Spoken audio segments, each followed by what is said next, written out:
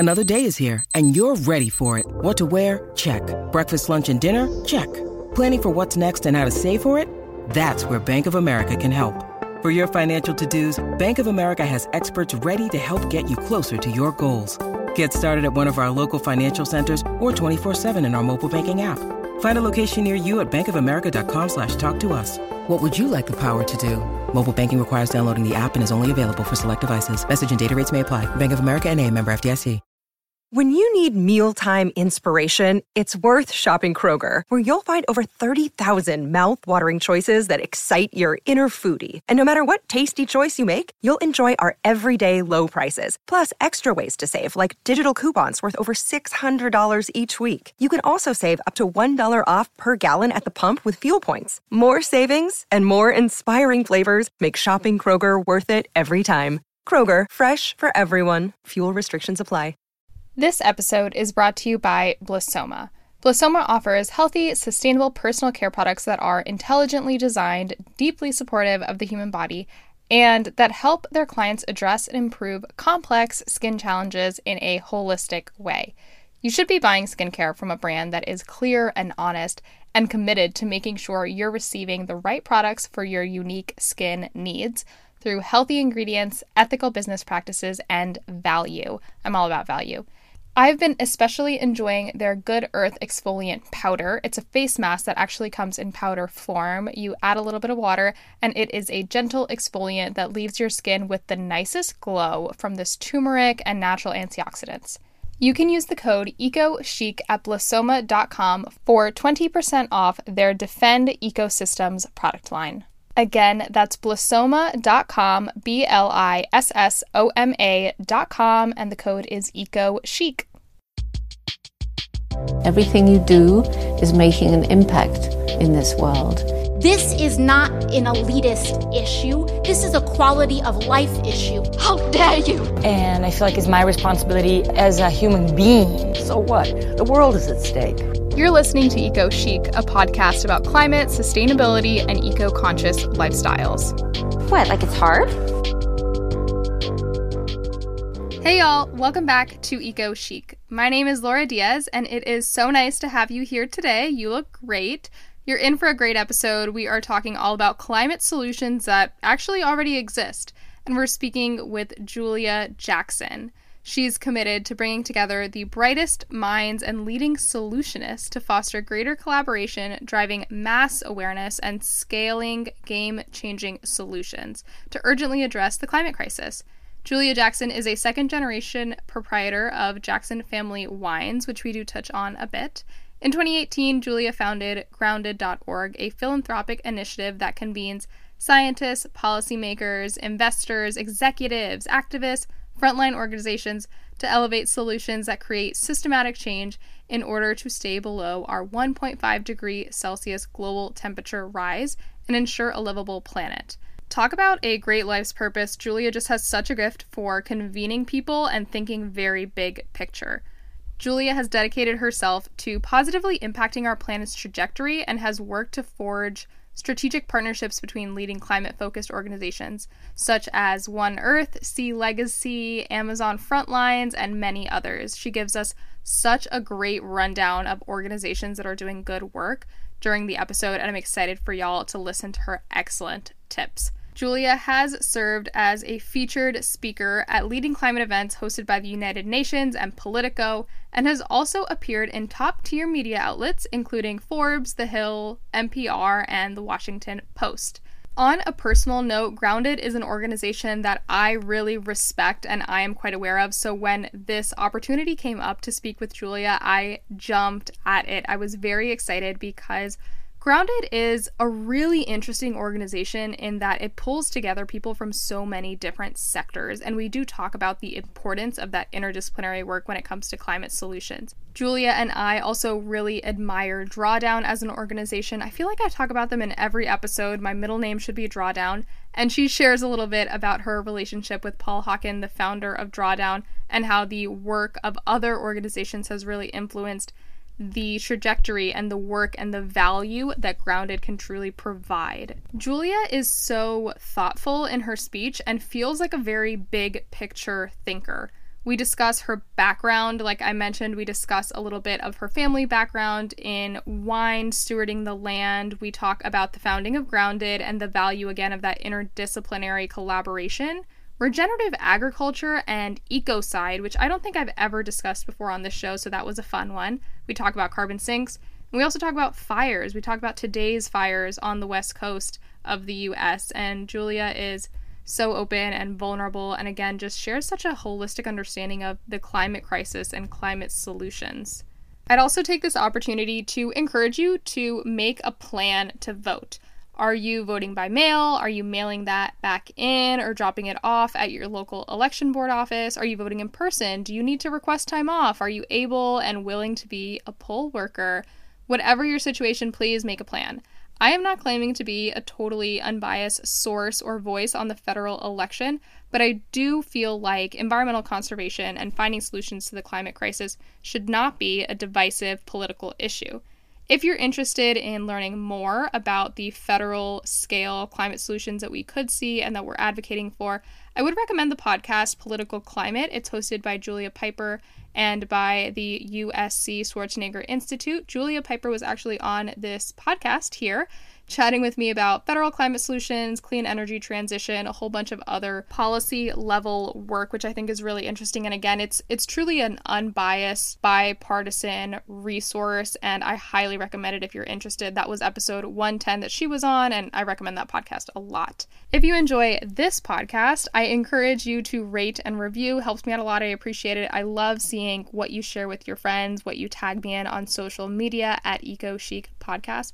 And I want to make sure that this is as open a dialogue as possible. I want to know what you like, and I want to know what you want more of.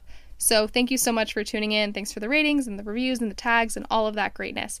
So if you'd like to get in touch, all of my links are always in the show notes. And with that, let's get into today's episode. We're talking climate solutions. If we have everything we need to solve the climate crisis, why aren't we acting? We're talking with Julia Jackson of Grounded.org. Julia, welcome to the show. Thanks for joining me today. I'm excited to have you, and I appreciate you joining me from your life on the road as a climate refugee. Thank you so much for having me, Laura. This is definitely an interesting time to be alive as a human. Yeah, it is. Well, I'd love to just start. Let's go way, way back. And I want to hear a little bit about how you became so passionate about the climate conversation and talking about climate change and bringing people into this climate movement. So take me back. When do you feel you were really first fueled as an environmentalist? Where did this all start? I'd say that growing up in a wine family, our crop is so dependent upon climatic functions like water, soil, air. And so vintners are naturally more sensitive to climate and soil. So I grew up with the philosophy of being a steward of the land and really taking care of the land in a wine family. I was always passionate about the environment, but I wasn't really aware of the urgency on the climate crisis piece until much later. And the pivotal point for me was when my father died of cancer around 9 years ago. And I remember reading all these cancer books on what causes cancer, and every single book basically mentioned environmental degradation. And so that connection between our internal state of health and the carcinogens in the environment and what we eat, what we're exposed to, and air quality, that was my gateway more into, I'd say, environmental literacy. Fast forward, I was working in the family business. I developed a program with Vital Voices, which was a organization founded by Hillary Clinton to support women entrepreneurs all throughout the world. And I found myself as a philanthropist really gravitating towards empowering women who were focused on environmental causes and on the front lines, whether it be microloans to women entrepreneurs in Tanzania or women really on the front lines in the Amazon. So I found myself really gravitating towards women in particular and the environment and that intersection. I'd seen Al Gore's Inconvenient Truth and Leonardo's Before the Flood, and I knew that climate change was a problem, but I thought, okay, this is a problem 100 years out, 200 years out, nothing that I personally have to worry about in my day-to-day life, but it's a problem, and I support the environment. And then I just started reading more, I think, through that gateway of health in the environment. And I went down an environmental rabbit hole and started reading a lot about climate change. I found myself getting more and more, I guess you could say, depressed, feeling hopeless, feeling despair, because a lot of what I was reading was pretty doom and gloom, pretty dire, based on science and scientific predictions. Fast forward 2017, my whole community experienced the Tubbs fire, and it was $9 billion worth of damage to our community. It felt like the apocalypse. I remember driving through the freeway and there was fire on the freeway. I was driving through like a narrow alley of fire and the hospital was burning on the left-hand side. And I just remember that was my wake-up call on, okay, the climate crisis is right here and right now. And that was 2017. And there needs to be way more action on this. I've learned through my work with the Leonardo DiCaprio Foundation and supporting through philanthropic grants women on the front lines of the climate crisis that less than 3% of all philanthropic giving goes to the environment. So I decided as a philanthropist, I only wanted to focus on the environment, because if we don't have a planet, nothing else matters.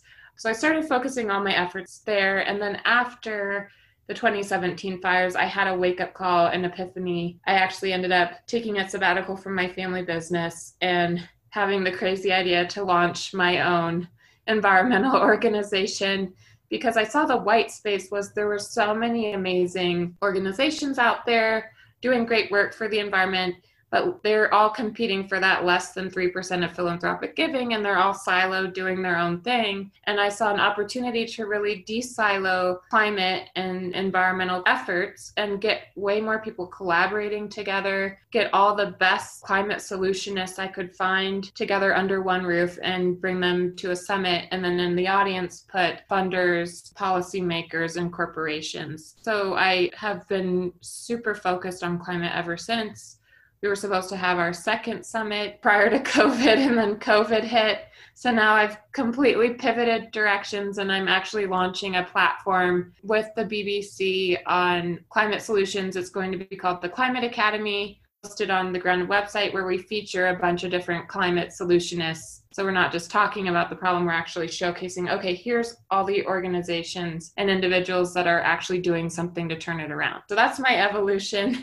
And I'm still learning a lot, and I have moments of feeling scared, but I still feel pretty optimistic we can turn this around, because I feel like as a species, we're not really interpreting this as urgent as we need to be. And I think people are starting to wake up to the urgency. Yeah.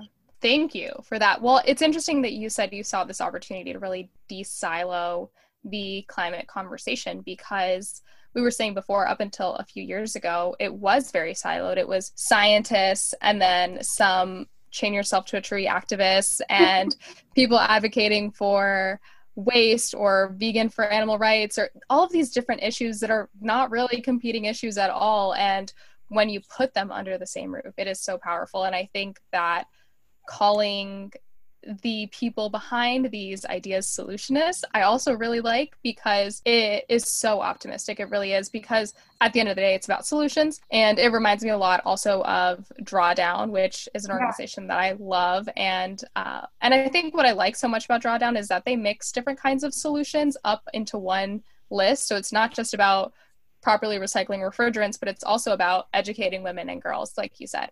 So I would love to talk to you a little bit about how you bring these people together and what the value of that really is. So in the last few years, as you have been de-siloing this conversation and bringing all of these different solutionists together, what's the value of that? What does that look like? Like, why is that so important in our fight against climate change? Absolutely. First of all, Drawdown was my gateway into feeling hope.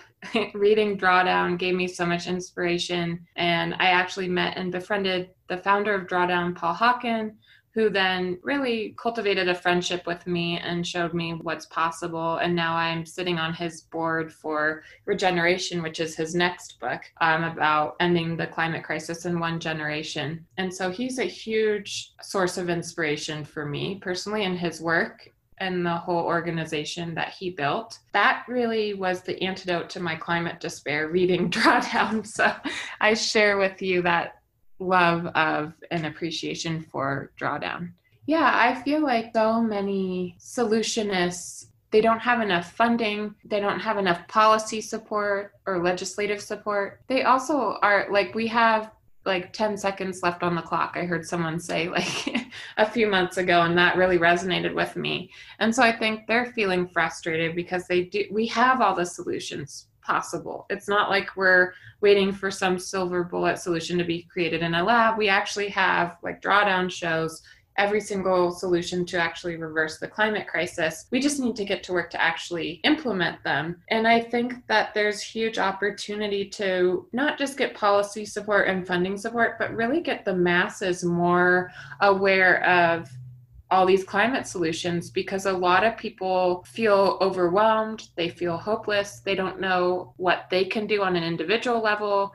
They think it's way beyond their control, and I felt that same exact way. But when you break down the climate crisis into bite-sized pieces on solutions, it is very achievable, and we tend to overcomplicate our approach to it. I think we just need to get to work and scale these solutions.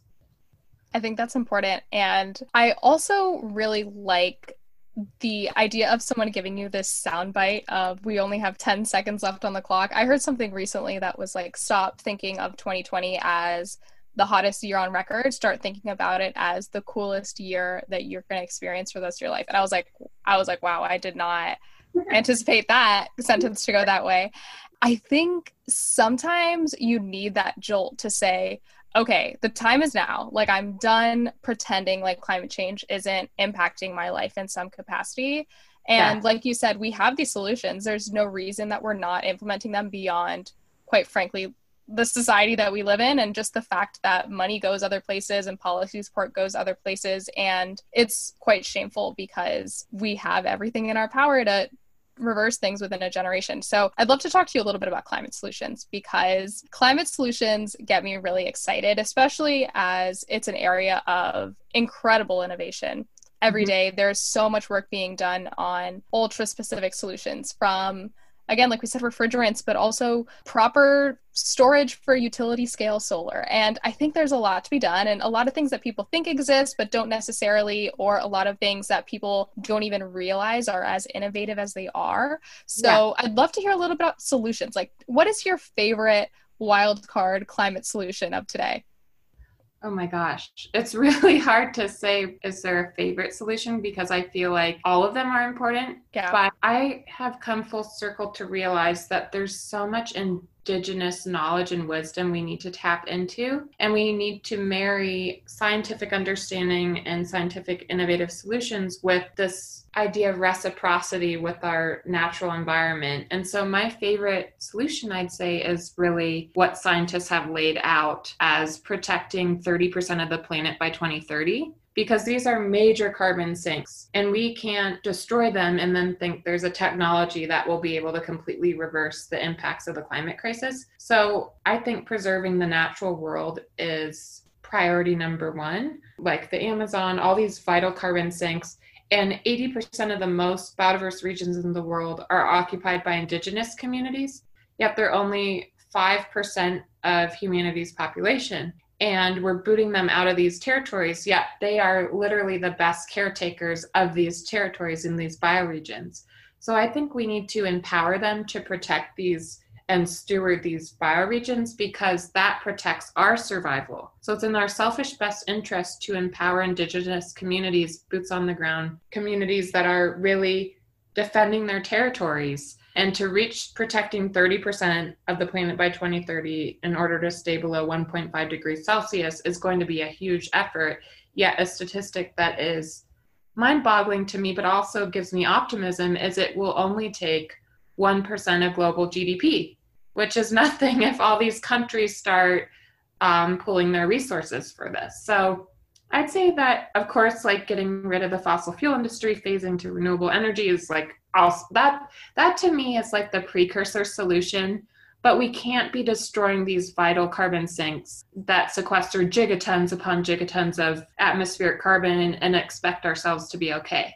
Another solution that tags along to the 30 by 30 goal is legislative reform. So there's an organization I really love called Ecocide Law, co-founded by Jojo Mehta and Polly Higgins, who passed away a few years ago. But ecocide law basically is the idea of getting the International Criminal Court to adopt ecocide as the fifth crime against humanity, which is up there with homicide, genocide. This legislative piece, I think, is key to informing corporate practices and policy decisions. So I come from a family of land use attorneys. My mother and father were both attorneys, and I never thought I'd be coming full circle and loving legal applications of things. But I do think it's really important. Like, there's earth justice out there, there's rights of nature, there's ecocide law, to really have lawyers defending our planet and defending territories that are sequestering a lot of carbon. Like the Amazon alone sequesters 5% of global greenhouse gas emissions, which is massive.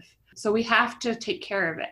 And I think we need to regenerate places we've destroyed as well. So I hope I didn't go on too long about. No, that's awesome. I feel as though preserving land is such an underrated response as a climate solution, because it is quite often that people think we need these big, sexy carbon capture machines or things that they might be helpful, but they don't exist yet, or things that are just not nearly as important as making sure that you're preserving what you have. I think about it a lot, actually, kind of like skincare, which is perhaps a little shallow, but I'm like, I would rather just put on my sunscreen and take care of myself now than worry about it in 20 years. Exactly. And yeah, it's a matter of preservation. Also, I really like that you mentioned the Amazon so frequently, because when we talk about ecocide, when you talk about loss of carbon sinks, I think about how up in arms the internet was about the fires in the Amazon a year ago that are still going on today. And I think that when you talk about ecocide and influencing corporations to really take account of how they're treating the land and how they are getting their product in the first place or mining their products in the first place, I just think it's all very full circle, and it's all a lot more connected than people realize.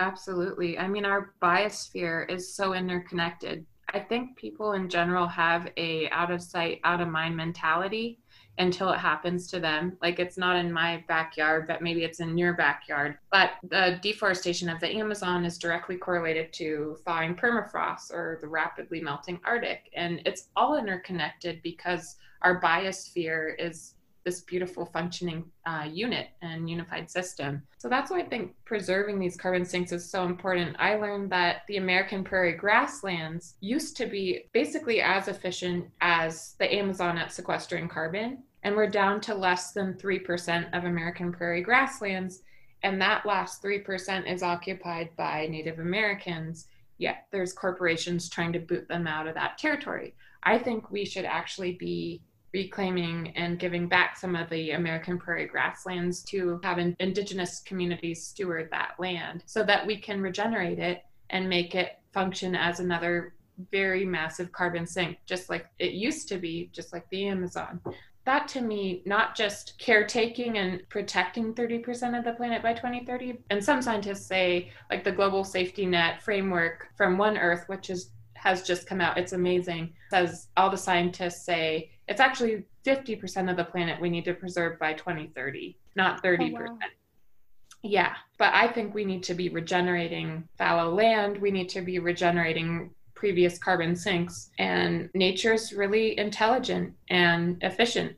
And that's what gives me hope, because although there's so much distraction, there's also a lot of resiliency and the ability for the natural world to regenerate. Wow, that's really powerful. I really, really appreciate you sharing that. I don't think that I speak nearly enough about the value of nature and the value of just truly preserving what we have, and regenerative land use practices are just so important. And I also think it's interesting that you said earlier, you grew up in a family that really valued the land and was quite in touch with the way that the environment was serving you, in a sense. And yeah. I think that it gives you another level of understanding when you grow up understanding that. For grapes, please correct me if I'm wrong, because I'm, not an expert nearly on any sort of level, but for grapes, you need quite dry soil and dry conditions. And it also is quite temperamental. There's kind of a sweet spot. Sometimes it's too dry, and then if it's too dry, you also can get fires, and you can also, so it's all about a balancing act with nature. So I would also love to talk about fires a little bit, and how you feel as though the fires that are currently going on that have displaced you today, I think a lot of people are realizing that the climate crisis is here today. So tell me a little bit about your experience in hearing the responses to the fires today, especially relating to climate. Yeah, thank you for asking.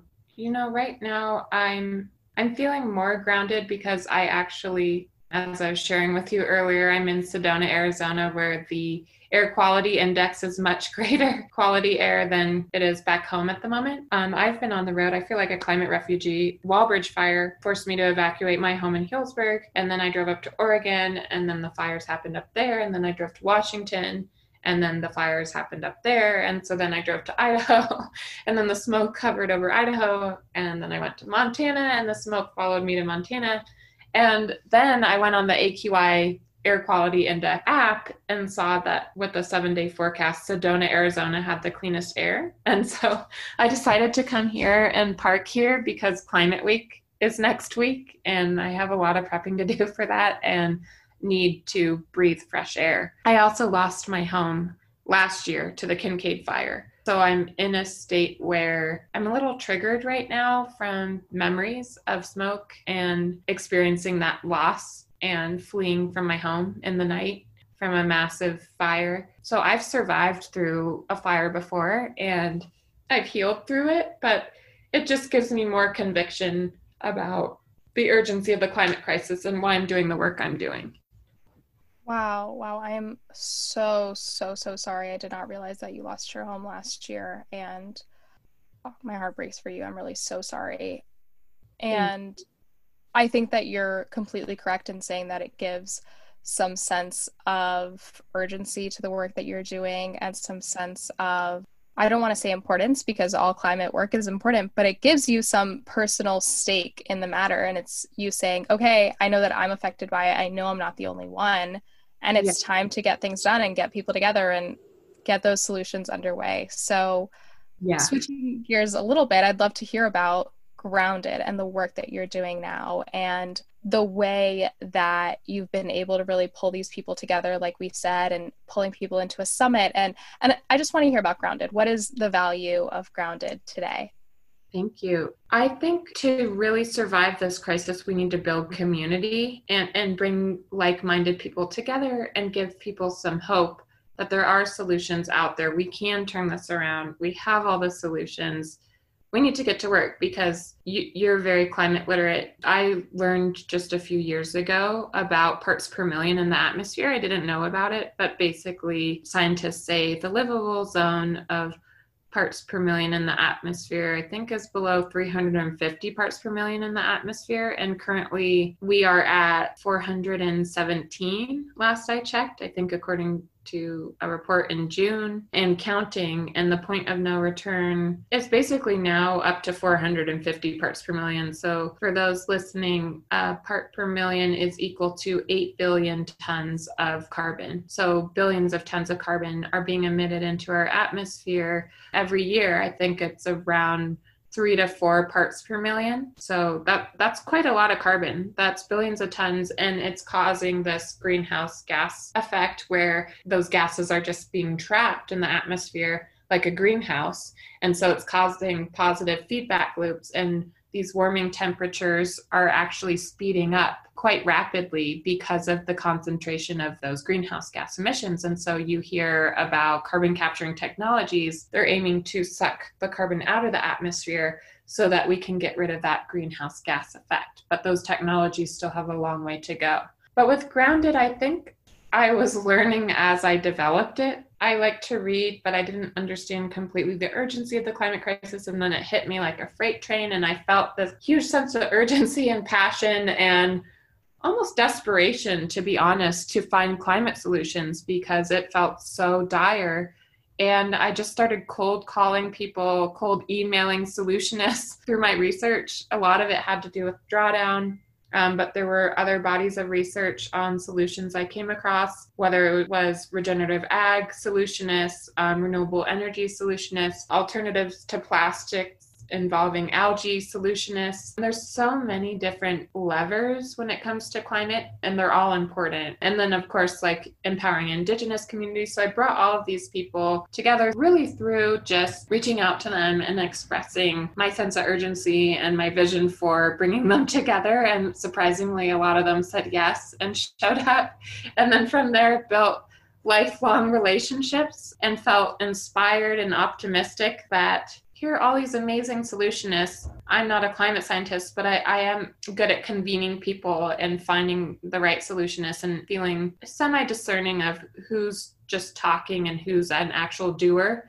And so there were a lot of doers that came, and they were supposed to come back, and we were bringing more to the second summit, and then COVID hit. So now we're pivoting online to the Climate Academy, where we hope to get way more eyeballs, because at a summit you can inspire like 300, 400 people, which is nice, and it's great for community building. And I love this community we've built through Grounded. Not to say we'll never do a summit again, but the times right now are just so uncertain with doing a summit. And so the silver lining has been, and the vision is that we can get more eyeballs on climate solutions. And that's why we're partnering with BBC, because they have millions of viewers. And so we're basically bringing our summit online and doing the panels and the topics that we would have done at the second summit, and doing 7-minute videos with BBC on specific climate solutions. So our first one we're launching for the Climate Academy will be on ocean solutions with Lehua Kamalu, a Polynesian voyager, and she is amazing at articulating the need for Indigenous wisdom when it comes to ocean conservation. And then Christina Mittermeier is one of the founders of Sea Legacy. And so they're doing a joint conversation together. Wow. I can't wait to tune in. I'll tell you that I will be one set of eyeballs. I was going to say one of those eyeballs, but I guess I'll be two of those eyeballs. I also think it's really cool that you mentioned in the beginning that there is a lot of competition between organizations to secure that 3% of philanthropic funding that goes to environmental organizations. So I would also love to hear a little bit, if you're okay and if you're open, sharing a little bit about funding and how you decide where you feel your money is best spent, essentially. Yeah, absolutely. So I think to break it down for people too, because it can seem overwhelming, I think $1 goes a long way. Even micro donations, like if we got the masses to care about specific solutions, there's like, you look at Bernie Sanders and how much he was able to build such a big movement and campaign. We need to do the same for climate solutions. So not underestimate the power of the masses and how far even $5 can go. So I think that there are individual solutions and then there are systemic solutions. And on an individual basis, I think, and I'll get to the philanthropy in a second, on an individual basis, I think that, of course, there are solutions like driving electric and putting solar on your roof and recycling. Those are like the basics that everyone knows, but there's so many climate solutions on an individual level that I think are also super important, like voting for one is a climate solution on an individual level, who you bank with, because a lot of banks contribute to the climate crisis through extractive practices. Amalgamated Bank is one that is fully divested from fossil fuels, and Bank of the West is another bank that has a really great plan. So I hope other banks can catch on, but who you bank with is key, because your dollar goes towards basically contributing to some bad practices. And that was something that was eye-opening to me. Another solution on an individual level is food waste, which you saw in Drawdown. I think the statistic is that if food waste were its own country, the country of food waste, it would be the third largest contributor of greenhouse gases in the atmosphere. So make sure you eat everything on your plate, eat local, eat in season, support farmers markets, support local farmers. I think that's super important. And then on an individual basis, one last one I'll leave people with is actually what you wear. The fashion industry, like fast fashion in particular, contributes to 10% of global greenhouse gas emissions, which is insane. And no one realizes how dirty an industry that is and how much it contributes to the climate crisis. So making sure that whatever clothing you're supporting is conscious and eco-friendly, but also re-wearing some of your old clothes, because I don't think we need more stuff. We're trained to just consume and consume and consume. So a lot of companies might not like me saying this, but I think consuming less, shopping less is a solution to the climate crisis, unless you're supporting very ethical companies that have very high climate standards on their supply chain. So anyways, those are individual solutions that I think are important for people to hear. And then systemic solutions, and this is where philanthropic dollars are useful. I think really supporting more on the grassroots, on the ground organizations is important. And we need to scale up less than 3% of all philanthropic giving going to the environment. So I think supporting Indigenous organizations is really important. Like there's an amazing organization called Amazon Frontlines.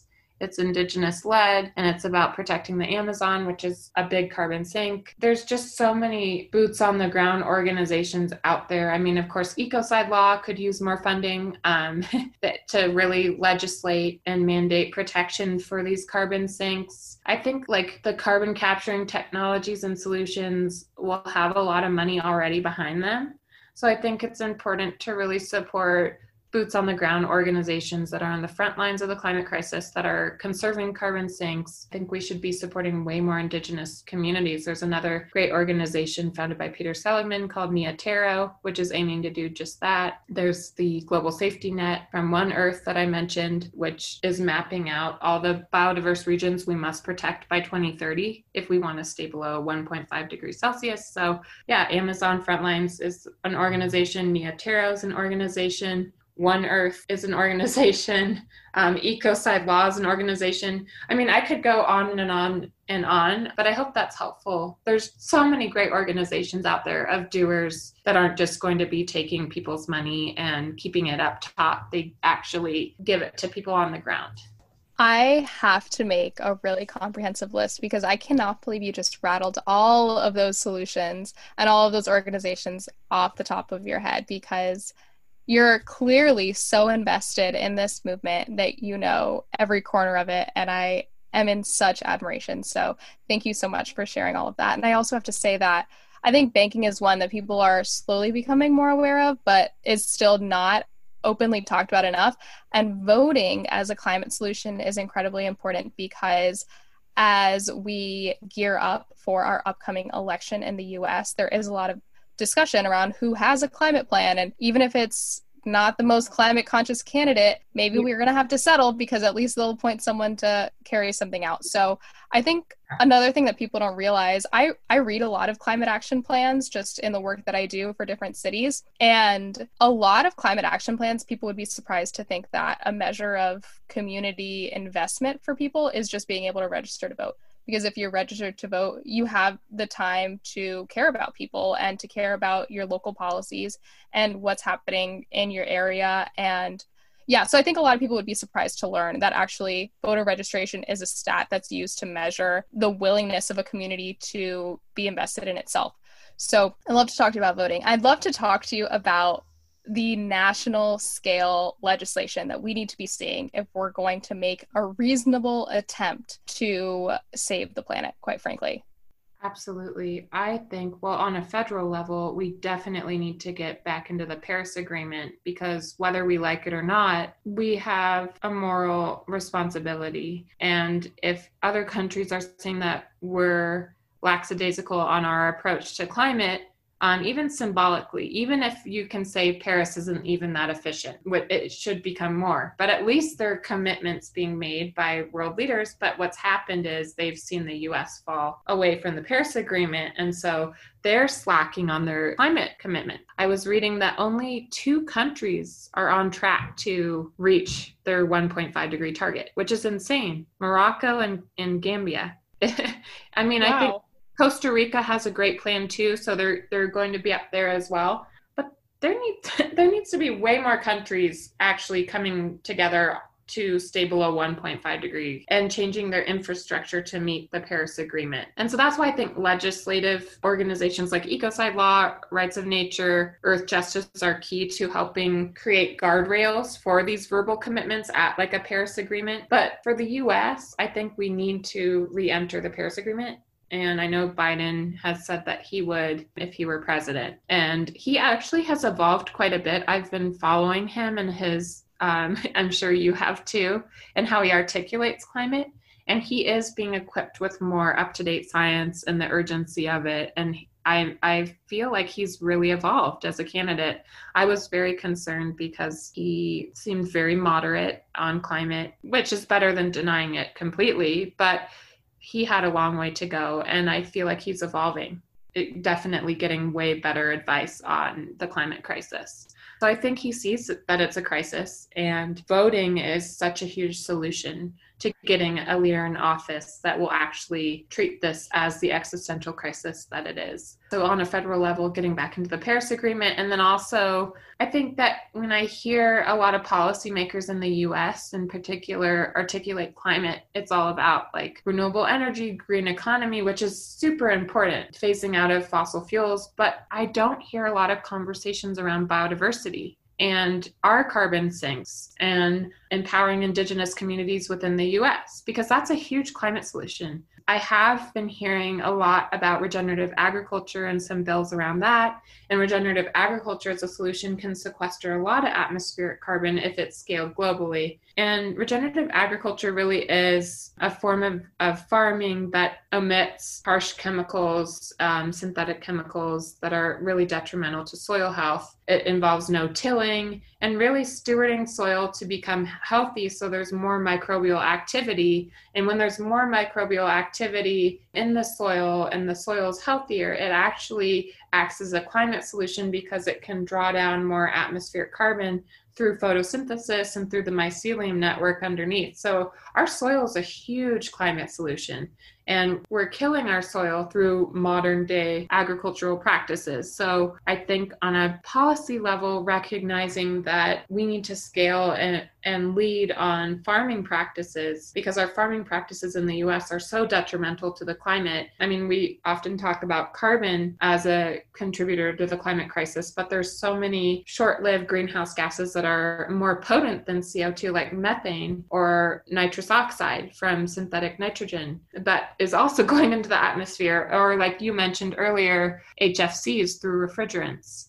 So there's so many other more deadly potent gases that are also accumulating in the atmosphere. So it's not just CO2, it's like a hodgepodge of so many greenhouse gas emissions that are accumulating, and it's a perfect storm. So we really need to get our act together to really farm the right way and address all of these global greenhouse gases through policy and technology and empowering Indigenous communities.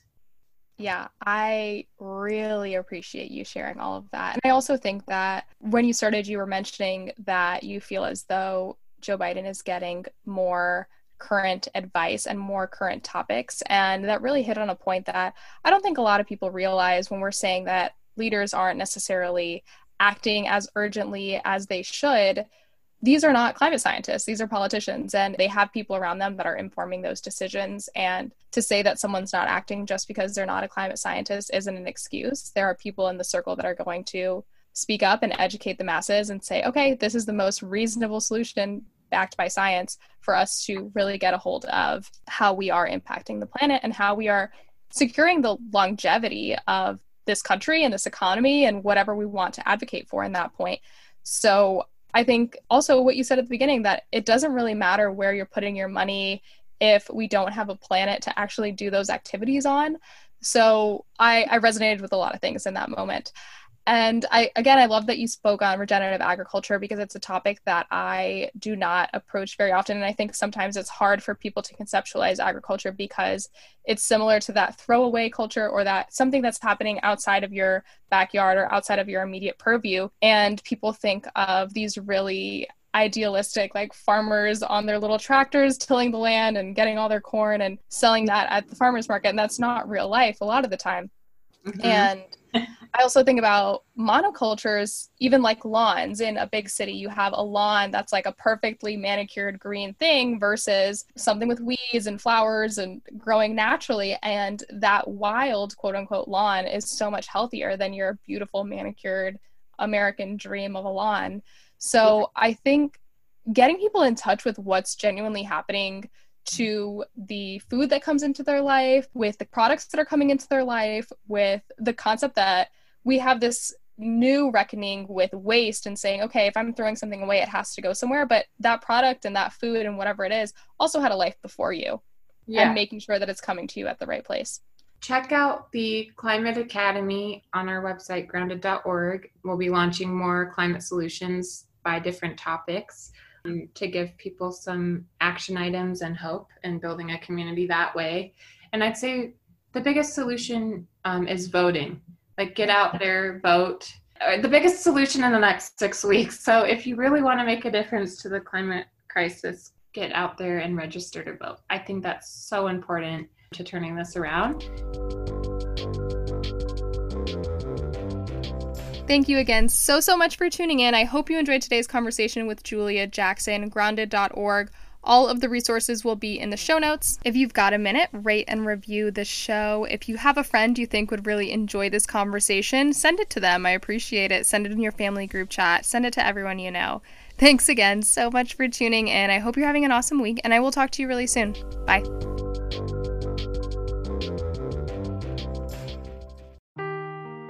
Seeking the truth never gets old. Introducing June's Journey, the free-to-play mobile game that will immerse you in a thrilling murder mystery. Join June Parker as she uncovers hidden objects and clues to solve her sister's death in a beautifully illustrated world set in the Roaring '20s. With new chapters added every week, the excitement never ends. Download June's Journey now on your Android or iOS device, or play on PC through Facebook Games.